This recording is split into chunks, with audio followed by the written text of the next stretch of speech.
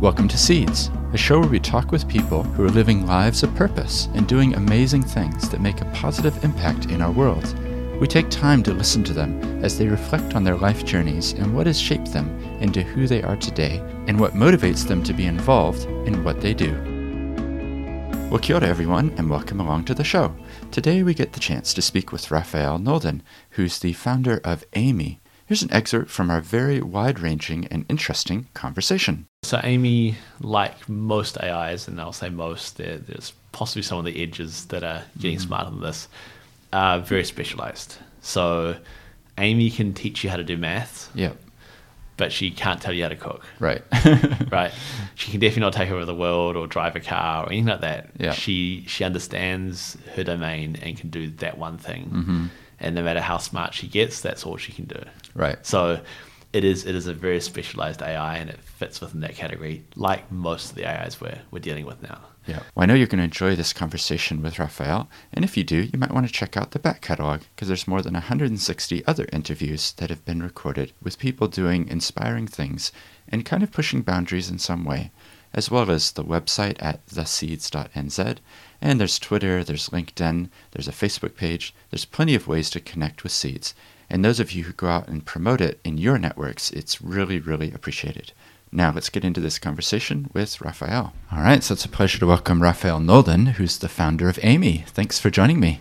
Thanks for inviting me, Stephen. Yeah, no, it's great. It's great to have you here. And this is kind of, Christchurch is where you've spent a lot of time, right? That's right. Yeah. I was actually born in Christchurch, grew up in the North Island, and then came back down here to study. Okay. And has been home ever since. Yeah. Oh, that's great. But now you're kind of traveling a lot around the world, right?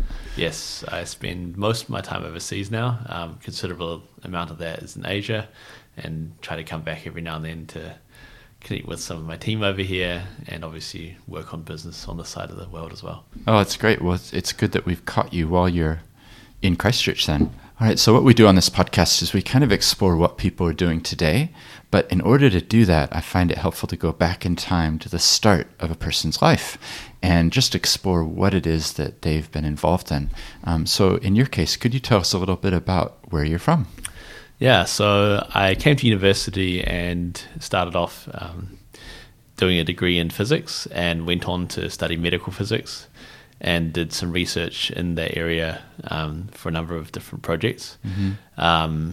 So just on that, let's get into that. But I'm really curious about sort of the lead up to that, and even going right back to your childhood. Like, what sort of things did you enjoy as a child?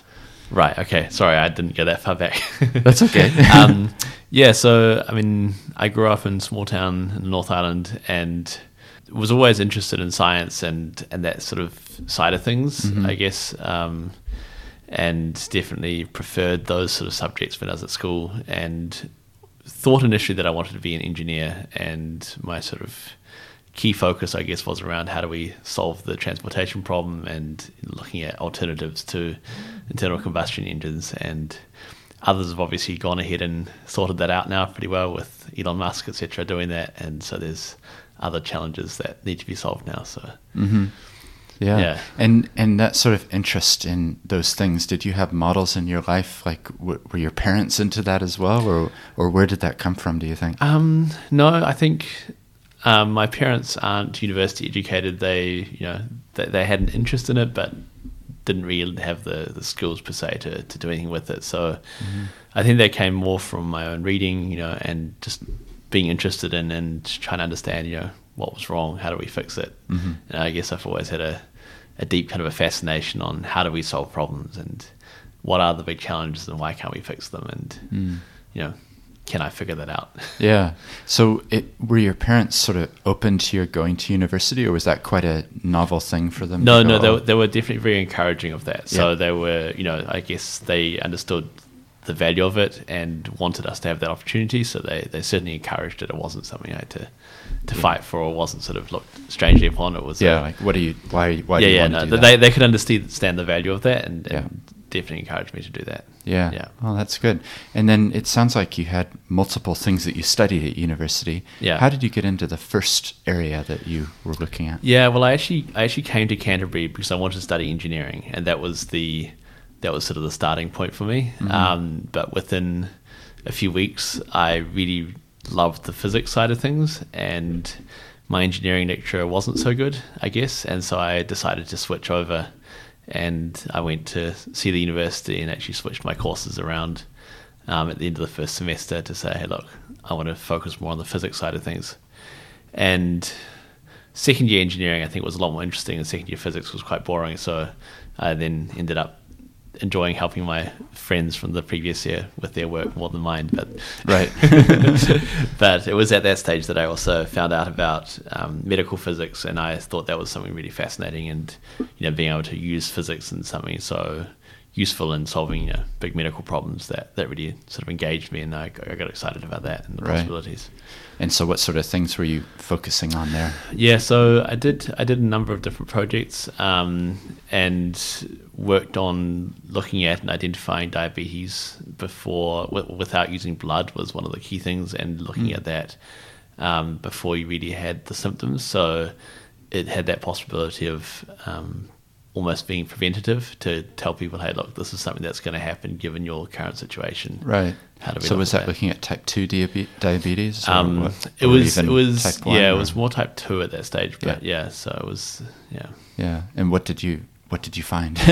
Well, was it possible to narrow in? we found some interesting. We had some really good results around that. The company that I was involved with there ceased operations because of funding rather than anything else, and so the project kind of came to an end that way. I see.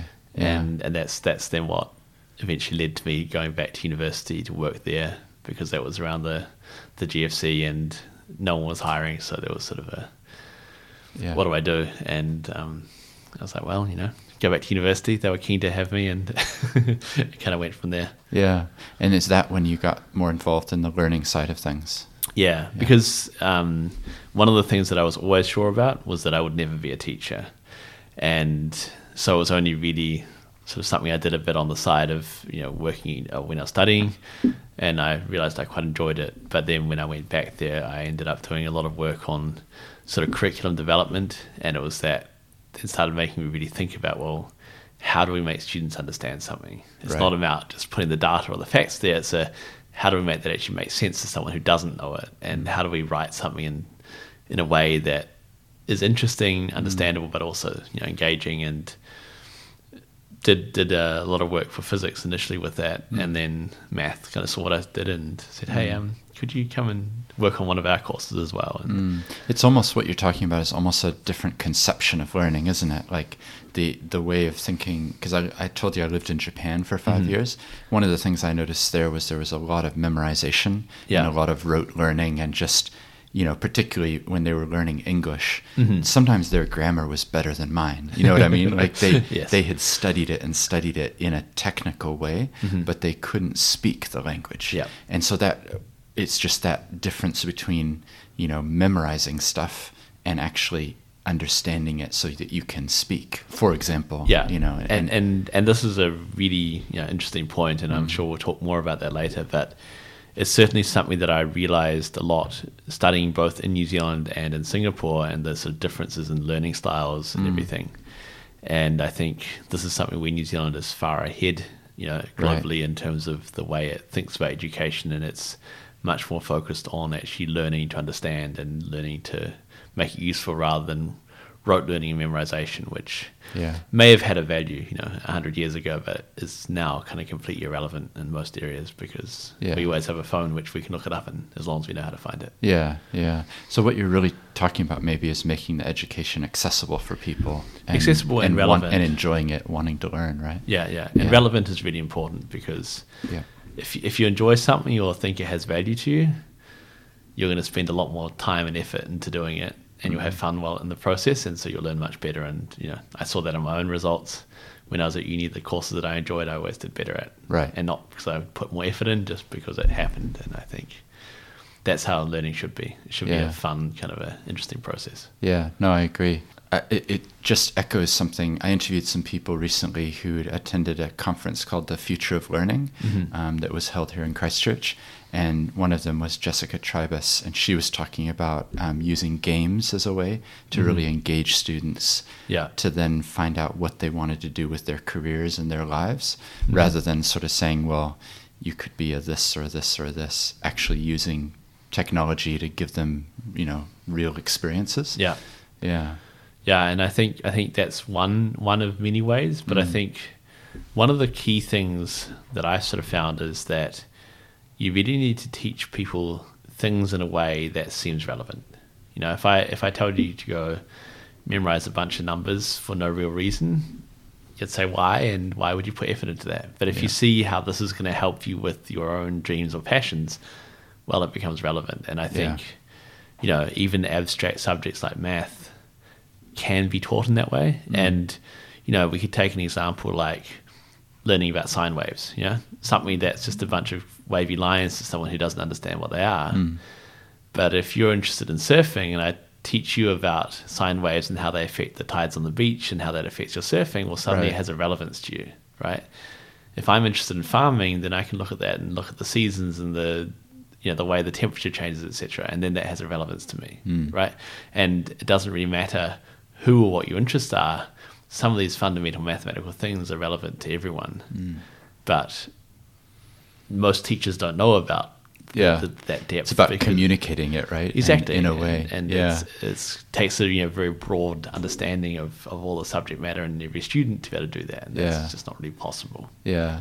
And then it's for the teacher as well to understand it well enough to explain it in a way that's relevant and meaningful. The thing I love about the podcast is I interview lots of different people. So I talked with Lauren Burr about a year ago, and she's a maths teacher. So she was explaining her own love of maths, deeply. And then she was talking about maths being everywhere in the sense of, look at music, it's mathematically driven, and look at, it's basic, but, it's snowflakes and the trees, and there's so many principles there that if you relate it back for people, then it's more relevant rather than exactly. And then it's interesting. Yeah. And then you're not learning something, you're just enjoying yourself. And who doesn't like doing that? Yeah, exactly. Yeah. So what did that lead into, sort of that area? You mentioned at the very beginning the idea of tutors and things. How did that so come on the scene? Eventually I sort of went through that process and got to the point where I was lecturing my own classes, and I made a second really important realization there, which was that students would often come to me and say, "Look, I don't understand what you're teaching me." First I was like, "Well, okay, I need to improve my teaching." But looking, then I said, "Well, let's have a look at what you're doing and let me explain." And they said, "Look, I've been through the textbook, I've been online, I've looked at the videos, it doesn't make sense." And I would look at their work and say, "Well, no, you actually understood what I taught you. That part's all right. What is wrong is something you should have learned 3 years ago." I see. Back at high school, Right. And it was often these sort of fundamental principles which had somehow slipped from their memory over over the time, or that they might have missed that week at school, and so they never covered it. And the thing with things like mathematics is that it's so sort of layered. Right, there's so many different layers, and if you don't know stuff at the bottom, then the top doesn't work. And I like to use the analogy of Jenga. You have all the different blocks, and if you take too many of the blocks out at the bottom, the whole thing collapses. Right. And it's kind of the same with mathematics. If you're missing too many of the skills at the bottom, it doesn't matter how good your current teacher is or how well you're studying, the whole thing will just collapse because the foundations aren't there. And it's really, really hard for a student to understand that or find what those missing gaps are, because you don't know what you don't know. And that's one of the key things that a good tutor will do, is actually understand those and help you to fill them, to build your foundation so you can do everything else. Yeah, no, that makes sense. And I think the reality is that class sizes keep getting bigger and bigger in most contexts. Yeah. And, having a one-on-one, you're clearly going to learn more in that context. Yeah. So what did that sort of lead into in that work? what was it becoming in your mind, or where were you headed at that point? Well, at that point, it was still, realizing, learning, understanding what the issue was, but not really knowing what the solution was. And I realized that I could impact students with my teaching, and I definitely enjoyed the job. I didn't enjoy all aspects of it. I certainly never liked marking, and that was, something I've learnt. Every other teacher I've talked to since finds that annoying as well. But I realized that, I could only ever really impact the students that were in front of me if I was teaching as a human. And so it was actually when I met someone else who had done some thinking about this, and she had an idea around how this could be solved. And so that's kind of where the journey of Amy started. And it wasn't my initial idea. I won't ever claim that. But so how did you have that conversation with them? Well, we met at something called Startup Weekend, which is an amazing kind of an event that happens all around the world, where you kind of go to learn how to start a company. Yeah. And we'd worked on another project together and got on well, and just sort of had a bit of a chat afterwards about what we were doing and our interests. Yeah. And you're a true ambassador for Startup Christchurch, right? Because you're wearing a T-shirt as we're talking here. I am, yes. I've helped to organise and mentor there for many years now. Yeah. And the reason why I do that is because I see how much value that gave me, so I find it important to give back to the next generation, I guess. And so that's something I always make sure I have time for. Yeah. So you met at the Startup Christchurch? No, this was actually in Wellington. In Wellington. So we met at an equivalent one in Wellington. Yeah. We had a bit of a chat, and I could immediately see the potential, and that this was a way of solving this problem. And so made sense in the context of what you experienced. My professional experience, I could see, yes, this is a way of addressing some of those. And so I said, hey, look, I'm interested in this. Yeah. Can I help you with that? Let me know if I can be useful for you. And that's how it started. Right. Wow. And then, did you know at that point any vision of what it might be? No, I mean, initially it was very much just hey, you're doing something cool, and if you need help, let me know, and I'll do something. And I had no idea where it was going to go. So Well, it's often like that in life, isn't it? You have those conversations, and then months go by, or weeks or months go by, and it changes. So at that point, did you have a name or something that you were working with? Because I'm really curious to understand Amy and sort of exactly what it is. But what did it start out like? So I think I had a working name at the time, which she had come up with, and we kind of used that as a name. And then we had another name, and then Amy only actually came about much later. It was a random conversation late at night in the office, and I sort of offhandedly just said, she could have a human name like Amy, blah, blah, blah. And the conversation continued, and then it was someone who wasn't even working in our company, and we kind of came back. It's like, Amy's kind of cool. Right. And then it kind of, I was like, that could work. Yeah. And that was it. And then it sort of became codename Amy for a while, because, we hadn't really decided on a name, but it was sort of the project. And realizing that we had to be a global company to succeed, just because of the cost of developing something like this. I did quite a lot of research, and I think I ended up talking to people from about 40 different cultures and languages to understand what Amy meant to them, whether that was offensive or appropriate or whatever, and all of those, because there's been plenty of situations where companies didn't do that and then ended up in trouble in some country. And so we did that, and made a long list of different names that we thought might be possible. And by the time we'd gone through them, we ended up with two. And one of those was Amy. And I had a chat to someone who was a marketing expert, and I said, well, which of these two do you think? And they said, definitely go with Amy. And I said, well, I could have saved myself the last week, but now I know. Yeah. That's amazing, isn't it? Yeah. That just shows the power of the gut instinct. The very first name that you said, Exactly. Casually just, we could call it Amy. Yeah. That ends up being the one that you choose after all the research. Yeah. And I think that's kind of the cool thing, right? Sometimes you just have these brilliant ideas, and it's something I've definitely learnt and experienced more and more, is just trust you. There's a lot of very instantaneous opportunities and ideas that come up, and we all have the opportunity to jump on those and make them happen. And just like Amy, I could have just had that conversation and left it there, and not said, hey, do you want a hand? Yeah. and nothing would have come of it. But if you take those little tiny opportunities and work them, any one of those can become something huge and interesting. So yeah, well, and that's the thing. Like our listeners, like they probably won't do what you're doing. Yeah, but we can all learn from that attitude, can't we? Yeah, you know, like yeah. At that point, then what was it that you think gave you that insight or that vision of, wow, this is really cool. I'd love to help you if I can. Yeah, I think it was my experience and just sort of seeing that it was something that was a real challenge, and I guess having that experience, understanding the value of it and saying, hey, look, yeah, I like the idea. I think there's something here. Can I, give you some support?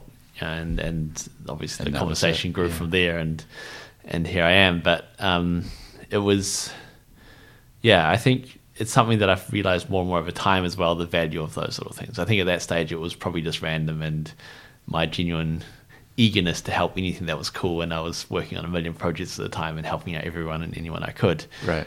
But then over those sort of years since have gone from helping out every project I can to realizing, well, if you want to do something properly, you have to cut that back. And now it's basically just Amy, and that's my entire life. But there's probably a happy medium, but for now, this is how it is, and I think that's how it has to be. So yeah, all right. So tell us about Amy. Exactly what is it? What is it that makes it distinctive? And I'm curious to understand. Sure. So Amy is an AI-based private tutor for math, and what that means is basically to say, from what I've said before, realizing that the best way to learn is to have a one-on-one private tutor, but having humans doing that is impossible because there aren't enough of them and it's just too expensive. And so what we said is we need to build something that does exactly that, but without humans. Right. So that it's scalable. So that rather than paying $40 an hour for a good tutor,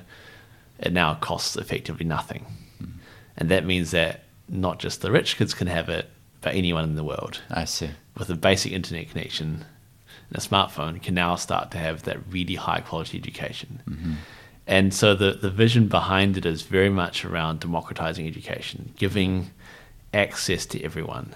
And part of why I'm in New Zealand is because, well, that's where I'm from, and I want to make sure that we do this here and we help out here. But obviously we understand that a lot of the challenge and a lot of the market and the money is overseas, and so that's why I do spend a lot of my time over there. Yeah. But to just come back a little bit and explain Amy a bit more, the idea is that when you're learning, you have to solve problems, and you learn best by solving them. And so Amy presents you with a problem, and then you work through that with her step by step. And I guess the best way of sort of thinking about it is it's almost like a chatbot, but not just chatting, it's doing math. So Amy will give you a question, you do the first step of that. She'll give you feedback, tell you if you're right, or if you're wrong, she'll tell you why you're wrong, and then give you a little tip or whatever that you need to help you get through that. I see. And that little bit of feedback is actually quite important because, it might be, I can see you've added here instead of subtracting, or, you need to multiply these numbers, or whatever it is. And it is specific enough that it will solve a lot of the little things that you get caught up on if you're trying to work on your own. And that in itself is quite valuable, but the real power of Amy is that she actually understands what you've done and why. So when you finish the problem, she'll actually go and teach you that specific skill or those skills that you need in isolation. So that rather than just doing the same problem over and over, if you don't understand it, she'll teach you what you need to understand it and then go back. So you might be working on a Year 13 calculus question. If you make the right mistake, she'll go back and teach you the algebra you need to solve that, or the trigonometry you need. Right. If you're really struggling, she'll take you back and teach you how to add two numbers together, if that's what you need, and then build you up step by step by step until you can actually solve the original question. Yeah. So she's helping you get the Jenga right from the Exactly. bottom correct, right? And she fills those gaps in your Jenga as you need see. them. You don't want to just go through and do every one of them because that's boring. Mm-hmm. But right now, solving this problem is relevant. Yeah. So would you say the AI bit, because I'm curious to unpack the term a bit, Yeah. and I've talked with Ben Reed on this podcast before and gotten his input and others that you'll know, but I'm just curious, like the AI element that you would talk about is partly it's that Amy is identifying, okay, he missed out this bit here, therefore we're going to teach again this year 11 algebra, whatever it is. Yeah. Is that part of it, or that's definitely part of it. There's actually a lot more to it than that, because understanding how mathematics works and how it all connects and fits together would be an impossibly huge task for us to do as humans. Sure. So actually a large part of the AI in our system actually isn't Amy, who's the teacher, but what we call the sister, Abby, who does a lot of the hard work in the background. Okay.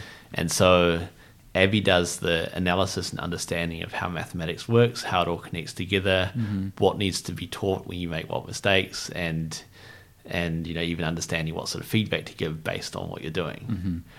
She kind of prepares all of that, and then Amy has that information to then use, and then Amy has an understanding of you as a student and how mathematics works, and based on who you are and what you've done, and she can then make the best recommendations for you, and that needs to be different from someone else, even if you made the same mistake, because you may have a previously really good understanding of something, right?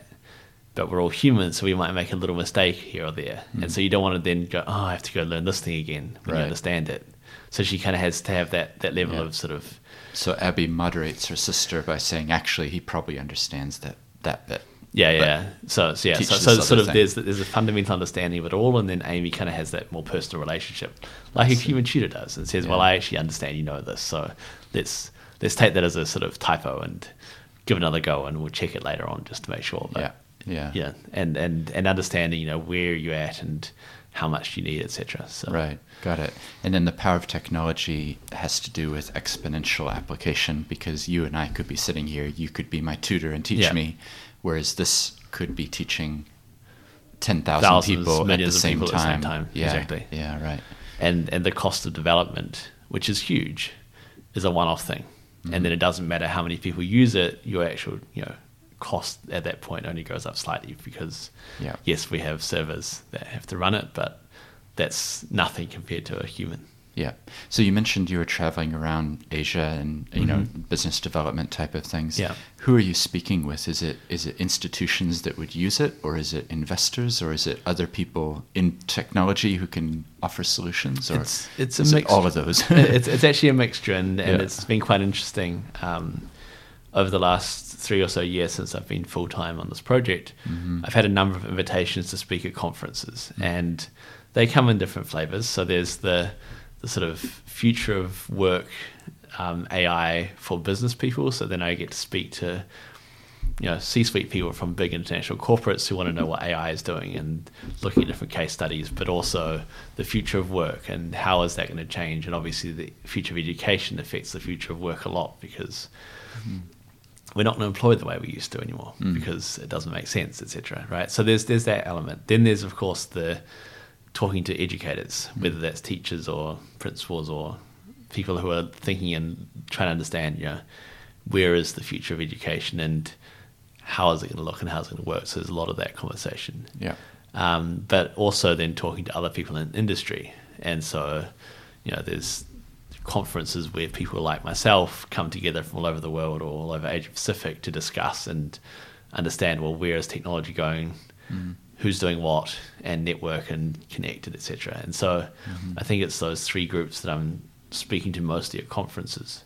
But in terms of the business development work I do, it really comes down to a few different key groups. So there's publishers who make textbooks who realize that they're becoming irrelevant very quickly, who want to make that relevant again. I see. And so we can work with them to put their content onto a smart system so they can suddenly have a really smart digital solution that will become the natural air, I guess, of their system and makes their content still relevant. So that's one group. The second group is people who already have online edtech companies. In an international kind of a sense, that's things like Khan Academy. They have fantastic content and have done an amazing job to make the information accessible, but the technology behind it isn't that good. So they make fantastic content, but actually there's none of the smarts behind it that can decide what to teach. So we could work with someone like that to say, look, we can tell the student exactly which videos to watch when, and we can do that feedback, and the two working together is really powerful. Right. And so that's a sort of a key potential partnership as well. Yeah, oh, that makes sense. Yeah, actually, I've thought a lot about this because when I got back to Christchurch after 11 years overseas and got back sort of thinking about being a lawyer and met with Andre Link, who was doing chatbot type of things. And we, with some others, pulled together a company called Active Associate, which basically does chatbots for law firms. Right. So the client is able to interact on the law firm's website, and ask some questions. And part of the challenge that we found, because we were talking about being an AI-driven chatbot solution, part of the challenge that people kind of immediately thought too far ahead, like that somehow we developed something that actually was truly AI in the sense of it was thinking on its own. There could be no human inputting sort of here's the answer to this type of question. I'm just curious on your own take on this, because there's different sort of levels of AI, isn't there? There's there's sort of the programming, is it cold today? Yes, no type of interaction. And then there's that sort of much higher level, which I talked with Ben Reed about actually. It actually starts thinking for itself, and then we start getting worried as humans when there's a video camera and it's watching us, and Space Odyssey type of thing. No, you're absolutely right. There are there's many different layers of AI, and the word is probably one that's changed its meaning the most over the last 20, 30 years, because what was considered as the amazing AI 10 years ago, 20 years ago, is now something we would never think to call AI, right? Yeah. Beating the best human at chess back in 97 or 98 was this feat of, intelligence. But now that's just the chess computer. Right. And I don't think most people would see that as AI, that, and it goes on, and every few years there's, new breakthroughs now, and that technology is, exponentially increasing. And so what was, amazing a few years ago is now sort of what? That's just a bit of machine learning, Yeah. And, that's a part of AI, but there are so many different layers of that. And I still remember probably about 4 or 5 years ago sitting in a lecture from a guest professor talking about, the fact that they just figured out how to identify edges on pictures. And it was amazing how sort of soon after that, suddenly we could identify what a cat was. And that changed from, wow, we can see a line to this is a cat, to now being able to look at and identify, the whole scenes and things like that. The progress is just incredibly fast. Yeah. But and then the beauty of that is you can start to see some amazing applications. Like I know Cacophony Project are doing some identification of pests in the wild that are, destroying the native birds. So the cameras are really great, and the computer can say, well, that's a rat, and that's a cat, and don't worry about that because that's just a native bird, And that's where you see, like, whoa, there's real potential there, because if it could analyze hundreds of hours of data in an instant, then it's pretty cool. And I think that's the real power of this technology, is the fact that it does stuff we wish we could do, but we could never afford to do. You could have someone sitting there watching every cat or rat that walked past, but they might be there for 3 days and nothing comes past. And I think taxpayers would start complaining if we did that. But if you have cameras sitting there doing that and it's all autonomized, then no one minds, because scalability is well, I think that's what they're looking at in that particular, to round out that. I think 2040 Limited is the company that's commercializing some of those sorts of technologies, which you or I could buy a camera that then points at a certain part of the bush and would identify the animals and things. Yeah. So it's pretty cool. So for Amy, how do you think of her? You've used that, it's almost like a person. How does she rank on the scale of AI, or what's your feeling about where she fits in it all? So Amy, like most AIs, and I'll say most, there's possibly some of the edges that are getting smarter than this, are very specialized. So Amy can teach you how to do maths. Yep. But she can't tell you how to cook. Right. Right. She can definitely not take over the world or drive a car or anything like that. Yeah. She understands her domain and can do that one thing. Mm-hmm. And no matter how smart she gets, that's all she can do. Right. So it is a very specialized AI, and it fits within that category, like most of the AIs we're dealing with now. Yeah. I think AlphaGo and things like that are on the edge of the new sort of more general AI, where you can teach it how to play Go, and then you can teach it to do something else, and right. and that's a whole different exciting kind of field in its own right. But I think for a lot of what's useful right now is actually these specialized AIs, just like your lawyer what we're chatbot. talking about. Yeah. It's, you don't want your lawyer chatbot suddenly give me specific. advice on how to cook my dinner, because it doesn't need to. It's not going to be a lot good. Of work. Yeah. Or giving a tutorial about an algebra or whatever. Well, exactly, right. Yeah. And it's like humans to some degree, right? We go to a lawyer because they'll give us advice on legal things, not Specific so that they things. suddenly check us and check if we have appendicitis. Yeah. A, we wouldn't trust them, and B, would wonder what on earth they're doing. You know what I mean? It's one of those things that... Yeah. The crazy thing about this podcast is we're recording it in 2020, right? Mm-hmm. So we're kind of talking in the current, this is what's happening and here's where we're at. What I wonder is, if our great-grandchildren listen to it in 100 years, are they just going to be shaking their heads and going, gosh, they just had no idea? I'm sure they will, but I don't think it's going to take that long. I think given 10 years from now... We'll look back at it and go, wow, we had no idea what was coming. Yeah. Okay, well, let's go there in terms of it's 2030 right now. Mm-hmm. What do you think we'll have seen or be talking about when we do our second episode in 10 years? Yeah, it's a very good question. It's one I used to enjoy challenging my students on. And as humans, we're very, very bad at predicting forward, especially on non-linear situations like we live in. And I think, the best sort of way to understand what's happening in 10 years in the future is to look back 20 years and say, how much has it changed since then, right? And so if you go back 20 years from now, phone banking was pretty cool. Right. And, the internet was something that a few people had, and you could send an email, but it was... Yeah, there was not a lot happening. There's not much potential there. People saw it as still pretty much a gimmick. Yeah. Right? But if we think about that now, well, it's just ingrained in everything. It's become a key part of us, right? I mean, I was flying over from Sydney the other day, transferring money around the world. Yeah. In real time, there was no question about that, right? Yeah, I can video conference with people, and I do this on a daily basis around the world, and it costs nothing, right? 10 years ago, making a phone call to the other end of the world would cost you half a fortune for half an hour. It's the rate at which stuff is changing, and it's true. It's the way that all of this technology is becoming completely ubiquitous. So it's becoming hidden. We don't think about what's happening in our phone when we quickly Google something or do something, right? We just have more information in our pocket than President Clinton had when he was president.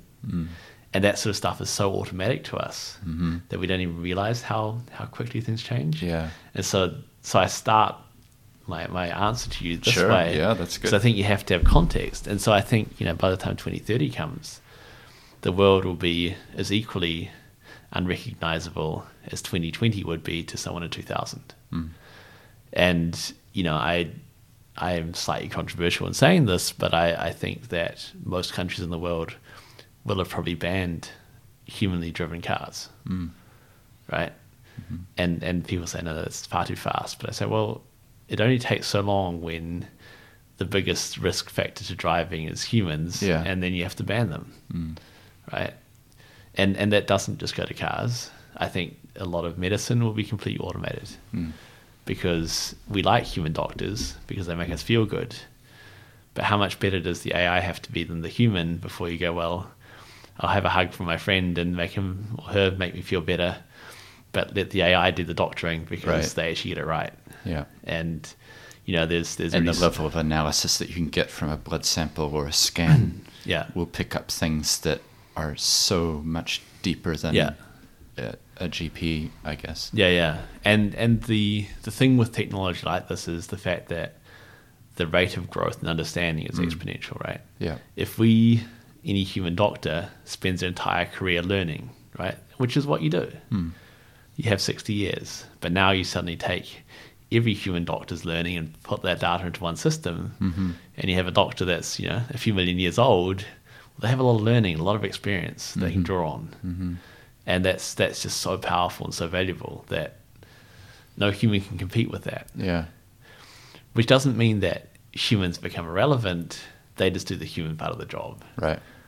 and that's not normally but it's still essential part. It's an essential part. Because I'm just thinking with my little legal chatbot example, you know, I've quickly realized that there's still a role for the lawyer, the person, because to be able to listen and talk with people and understand what they want to achieve and help work out, okay, here's how we're going to get there, that is still a vital part. Absolutely. And at least for the relatively foreseeable future, it would be very difficult to absorb that information from the other person in the room in a way that you really only get with the wisdom of having done it for a while. Exactly. And so, it's going to be a lot about symbiotic relationships, right?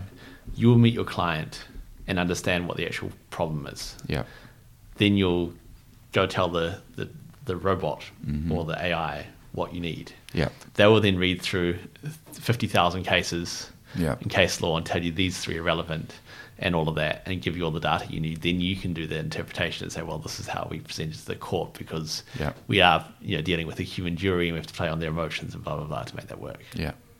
And I think that symbiotic relationship is going to become incredibly powerful. Yeah. And I think what technology will do is really to help humans become more human because the machines do the mechanical parts of our lives, which, let's be honest, most people don't like. Yeah. Yeah. Yeah, well, that's how I view it, is it's actually a really positive thing because the worst part of any job, I think, is when you feel like you're just filling in a form and it's just, I did that form yesterday and I'm going to do it tomorrow and the next day and the next day. So if you can get rid of those manual tasks and just like, actually, I can focus on the higher level stuff. Yeah. So, that's and good. as humans, that's what bores us, Yeah. We get frustrated by those things and would love someone to help us. So. Yeah, exactly. No, that's good. I just finished a paper, which I'll send you by email afterwards, on autonomous vehicles, and I co-wrote it with a guy named Mitchell Gingrich, who was working for Uber at the time of a death about 2 years ago, and so he has a lot of wisdom in terms of AV and where it's heading, but what we challenge in the paper is for the government to think proactively about it is coming, and I agree with you. That's what I've been saying, 5 years, 10 years, like, the technology is moving so quickly. So then the challenge for the government is how do we get ready quick enough so that we are on the front foot rather than like, oh, this is now available. How does this fit with our current road rules and all that? Yeah. And I totally agree with you. And I think the governments that will succeed and the countries that will succeed are the ones that embrace this and don't try to ban it because it becomes a no-brainer at some point. Yeah. And if you're part of that, then you direct where it goes, and you can say, "Hey, look, this is a transition we're going to have to go through. It's going to have its little pain here and there, but actually, the outcome is going to be much better and for the greater good. So it's going to happen." Yeah. And how do we make sure that we have those legal discussions beforehand around how it works? Yeah. Not afterwards. Yeah, exactly. And it's interesting, the example that I've seen given is like the e-scooters, the Lime scooters and things, and like, they just appeared one day and then there was like, and you could have kind of prepared for it before and had some thinking done about how it's all going to work before they were introduced. But well, in the show notes, we can put links to things. So I might put some links to different bits on this particular topic. No, that sounds good. Yeah, I've been researching it a lot myself as well. Yeah, but I think, if you look at a lot of the stuff that we take for granted now, if we try to develop them now, it'll be just as controversial, right? I mean, imagine going through redeveloping flight and planes, Right. and the number of people who died in that process. Yeah. Right. It just seems absolutely crazy when you think about it retrospectively. Yes. Some people did it, and then it became okay, and then it became accepted. Yes. It's the same with the e-scooters. Yeah. Some people have crashes and hurt themselves, but any introduction of technology will do that. Yes. Cars did the same thing. Yeah. But we're not about to say, oh, wait, we have a few hundred people who die on the roads every day. Let's get rid of all cars. Yeah. It's just too impractical. And, things like these scooters, I think they're a fantastic idea. It's the only really functional public transport we have in most cities in New Zealand. And it is actually really helping with connectivity. So they're going to stay. Yeah. Yeah. Yeah, no, I agree. Oh, that's really good.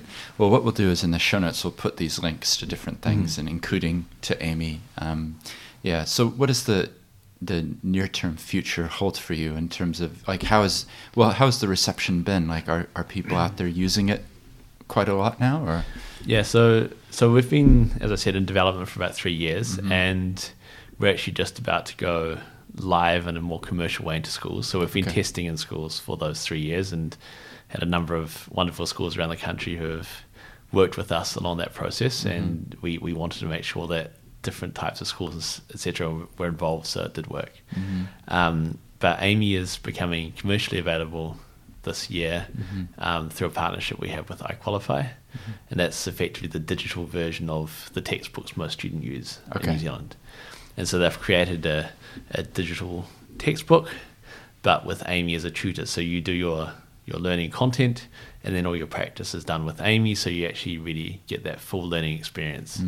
And that's going out to schools in the next week or so, and so there'll be students starting to use it, and again, we can put a link into that if someone says, hey, my kids want to use that at school or want to give it a go. Then so will it be through schools mainly, or would it be like if I had a son or daughter who wanted to access it, will it be subscription individuals as well? Or, I think they offer it both ways. Yeah. And so the first big kind of launch is into schools, but I think those same courses are available individually as well. Yeah. We are looking at a number of other ones, and we have a partner for primary school as well, YPI. Again, we'll put a link in, so you can have a look at that if you're interested in that in the primary school. And so in New Zealand, that sort of covers the primary to high school side of things. But we are looking for other partners, and we have a number of discussions at the moment, so there will be others coming soon, but I can't talk about them until contracts are signed, obviously. Yeah, until they're there. yeah. But that's good. I'm sure that throughout this year, a lot of New Zealand students should be getting access to Amy and starting to learn math. From her. Oh, that's great. And you kind of have hinted at this, but it sounds like the purpose or the original motivations for doing this is to make mathematics more accessible to people. Can you just describe that a little bit? Because part of the podcast, one of the things I'm curious about is new paradigms of thinking about business. Yeah. That it's not just about, well, how much money can I make because I want to buy a bigger house? Yeah. That actually there's other things that motivate us as people. Can you just describe that aspect of it? Yeah, sure. So as I said, the key driver and the sort of vision behind it is about making, democratizing education and making it available to everyone. Yeah. And there are a few reasons for that. First of all, we have a lot of big problems to solve. And actually we need to make sure we get all of the world's minds online and skilled up as much as possible to deal with those. The coming century is not going to be an easy one for us as humanity, and we need to get as many people educated and helping to solve those problems, not making them worse. And so I guess that's one of the things that I really see as being vital. Now, as a company, we need to survive, so obviously we do need to charge for what we do because we have a lot of people to feed. But at the same time, we also see that we don't want to just provide that to a few people at a high cost. It's about how do we get it as cheap as possible to as many people as possible. And there are some markets where very cheap for them is still plenty of money, and so we can use that to actually subsidize, and over time we want to look at finding partnerships in countries where they may not be able to pay anything, but we can actually get it out there. But it'll take a few years until we're at the point where we have the financial stability where we can start to really do that. But it is a key part of our vision and where we want to go. Yeah. Because that's good. It's a big market. It's a big world. We have a lot of people to teach, and Yeah. Yeah, but the thing I'm encouraged by is the fact that you have it as a base, that this is our vision of what we actually want. It's not just about how much we can sell it, it's actually about access to education and making it more available, which is, we need more of that. Yeah. So, well, no, I agree. But, if I had wanted to make money, I'd have gone and made some financial company and probably made a lot more money, but been absolutely bored and not cared about it. So again, as I said, if you're doing something you care about, or you're learning about something you care about, then you're having fun the whole time. And so you'll never work a day in your life. Exactly. Right? And I very much believe in that. So that's why this is something I really personally care about. And so I want to figure out how to make it happen. So. Yeah. Oh, that's great. Well, it's been a real pleasure to talk with you and just to hear your background as well and like what led to this. Mm-hmm. And I love that thought that it's those chance encounters and chance moments, seeing the opportunity there. Yeah. Because that's something I think we can all be on the lookout for. Yeah. Right. So, and I think that's what sets those apart that do something and those that don't. It's the fact they jumped on some opportunity, some little thing that happened once in life. They jumped on it and took it somewhere. Yeah. Yeah. And they happen to everyone, but most of us just sit there and let them go past. Oh, that'd be cool, and then forget about it. Yeah, yeah. And then, of course, drive, determination, hard work. There's plenty of that. That's absolutely essential to make it happen, but it's got to start somewhere. Yeah, we've got to talk about that too. Yeah. Oh, that's great. Well, thanks for coming on the podcast. We'll put these links in the show notes so people can find out more. But yeah, I just want to say thank you.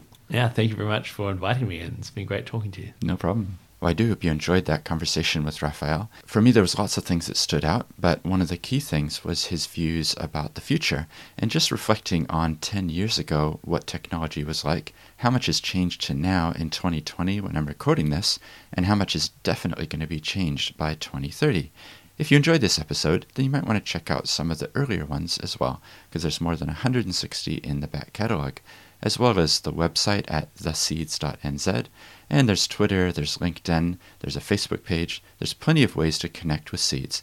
And those of you who go out and promote it in your networks, it's really, really appreciated. Until next time.